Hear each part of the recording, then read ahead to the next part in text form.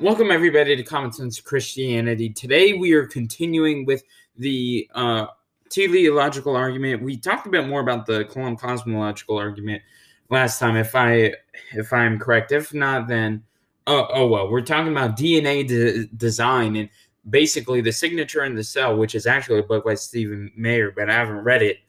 And I don't plan to for no reason. It's just not something that I plan to read. But we are discussing how DNA in each of our individual cells proves that there is an ultimate coder, a coder that designed life itself, based on the irrefutable complexity of our DNA. So let us begin. Stephen Mayer, in his book Signature in the Cell, says this, and he's responding to an objection by Hume. Hume's objections to the classical design argument fail to refute the argument of this book for several reasons. First, we now know that organisms come from organisms because organisms possess information-rich macromolecules and complex information-rich systems for processing and replicating the information stored in those molecules. Thus, Hume's argument that uniform experience suggests that organisms necessarily arise from an infinite regress of primeval organisms or an eternally self-existent one fails.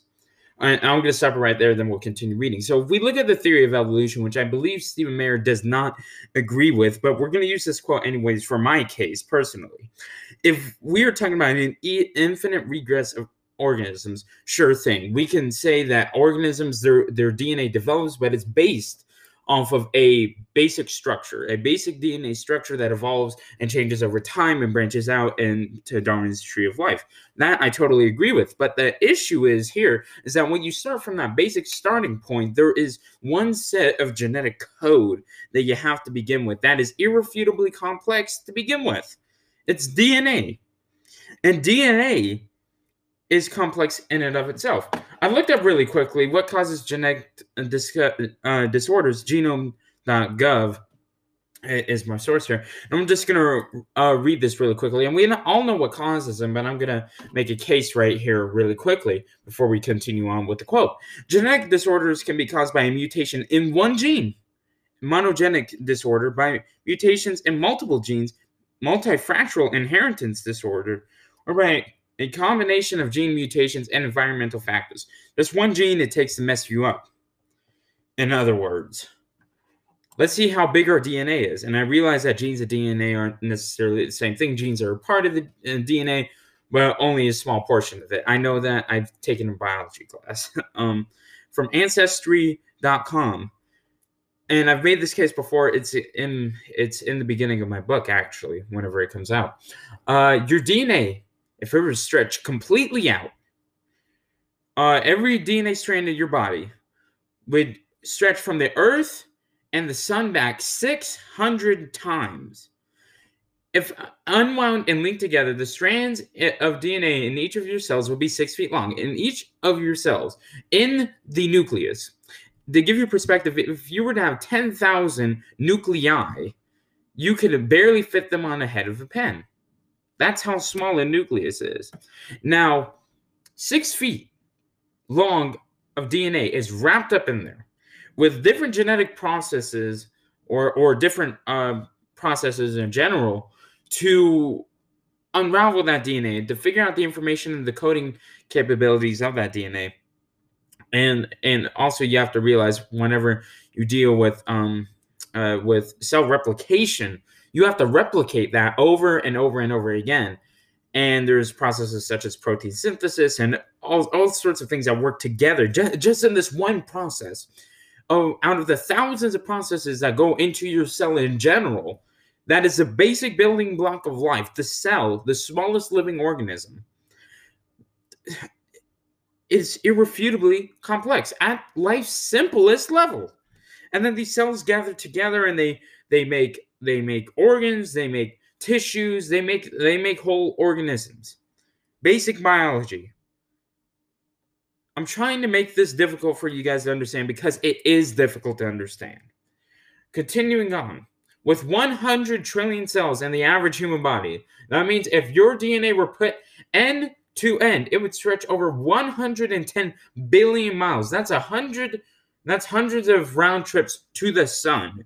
To give you perspective, the sun is 93 million miles away from us here on Earth. 93 million miles.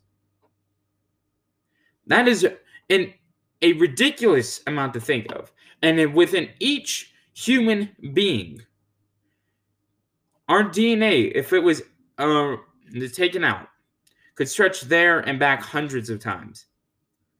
And you want to tell me that this was the cause of unguided processes? And it would be different if we could prove beyond a reasonable doubt that the first cell, or cells in general, were formed by a very simple process and have very simple mechanisms. I can believe that, and believe that we all evolved and things got more complex over time. But every shred of scientific evidence suggests that we started off with a complex working cell. Not a eukaryotic cell, it's the other type. I forgot what it was.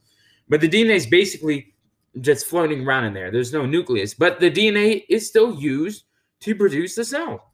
And it is still complex to our human brains. So we would have to ask ourselves the question, how did the first DNA develop? And you also have to deal with the RNA. Now, the question would be, will there be scientific explanation for this? No doubt there will be.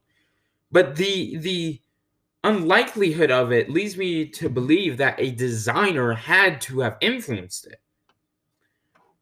Let's continue on with the quote. Repeated experience about the origin of information-rich systems suggests two possibilities, not one. Either information-rich systems arrive from pre-existing systems of information via a mechanism of replication, or information-rich systems arise from minds. We have repeated experiences of both. Even so, our experience also affirms, based on cases in which we know the cause of such systems, that systems capable of copying and processing other information ultimately arise from intelligent design. After all, the computer hardware that can copy and process information and software originated in the mind of an engineer. Now look, once again, I believe in the theory of evolution, macroevolution, the full thing. But it is ridiculous, and it is intellectually irresponsible for me to claim that some irrelevant pool 3.5 billion years ago that was in the middle of a very desolate, a very hot, and very uninhabitable Earth, somehow, some way, the proteins that require DNA in the first place to be able to form, somehow those proteins that have no origin in and of themselves came together and made the first DNA, and then for some reason they came together and made the first life. Does that make sense to anyone? Does it make sense? That is a simple question. It is utterly ridiculous. Utterly ridiculous. And when I say atheists, when they go down this rabbit hole, are idiotic for doing so, I mean it sincerely. I forgot, a couple weeks ago, we had a review on the podcast. I don't think I ever got to it. If I did, I'll just read it again. Let me find my podcast real quick and scroll down to it. So, someone writes, very surprised, as is his title. Listen to the interview with the young Mormon. There's a lot of production value, but the interview was very informative. Host is very knowledgeable and kind. Keep it up. Well, thank you, my friend. I will try and keep it up. And we'll try to get more production value on here. This podcast, I do everything for free. It's not anything advanced. I thank God for it. I thank God for everything. And He's blessed me. He's blessed me with the ability to do this. Guys, we are trying to grow the ministry, trying to reach more people with the truth and the gospel of Christ Jesus. So be sure to share this episode and always question everything and spread the true gospel to all creation, and continue growing the kingdom of God, which is here on earth now in our hearts and in our minds. We will see you here Wednesday. This is Common Sense Christianity.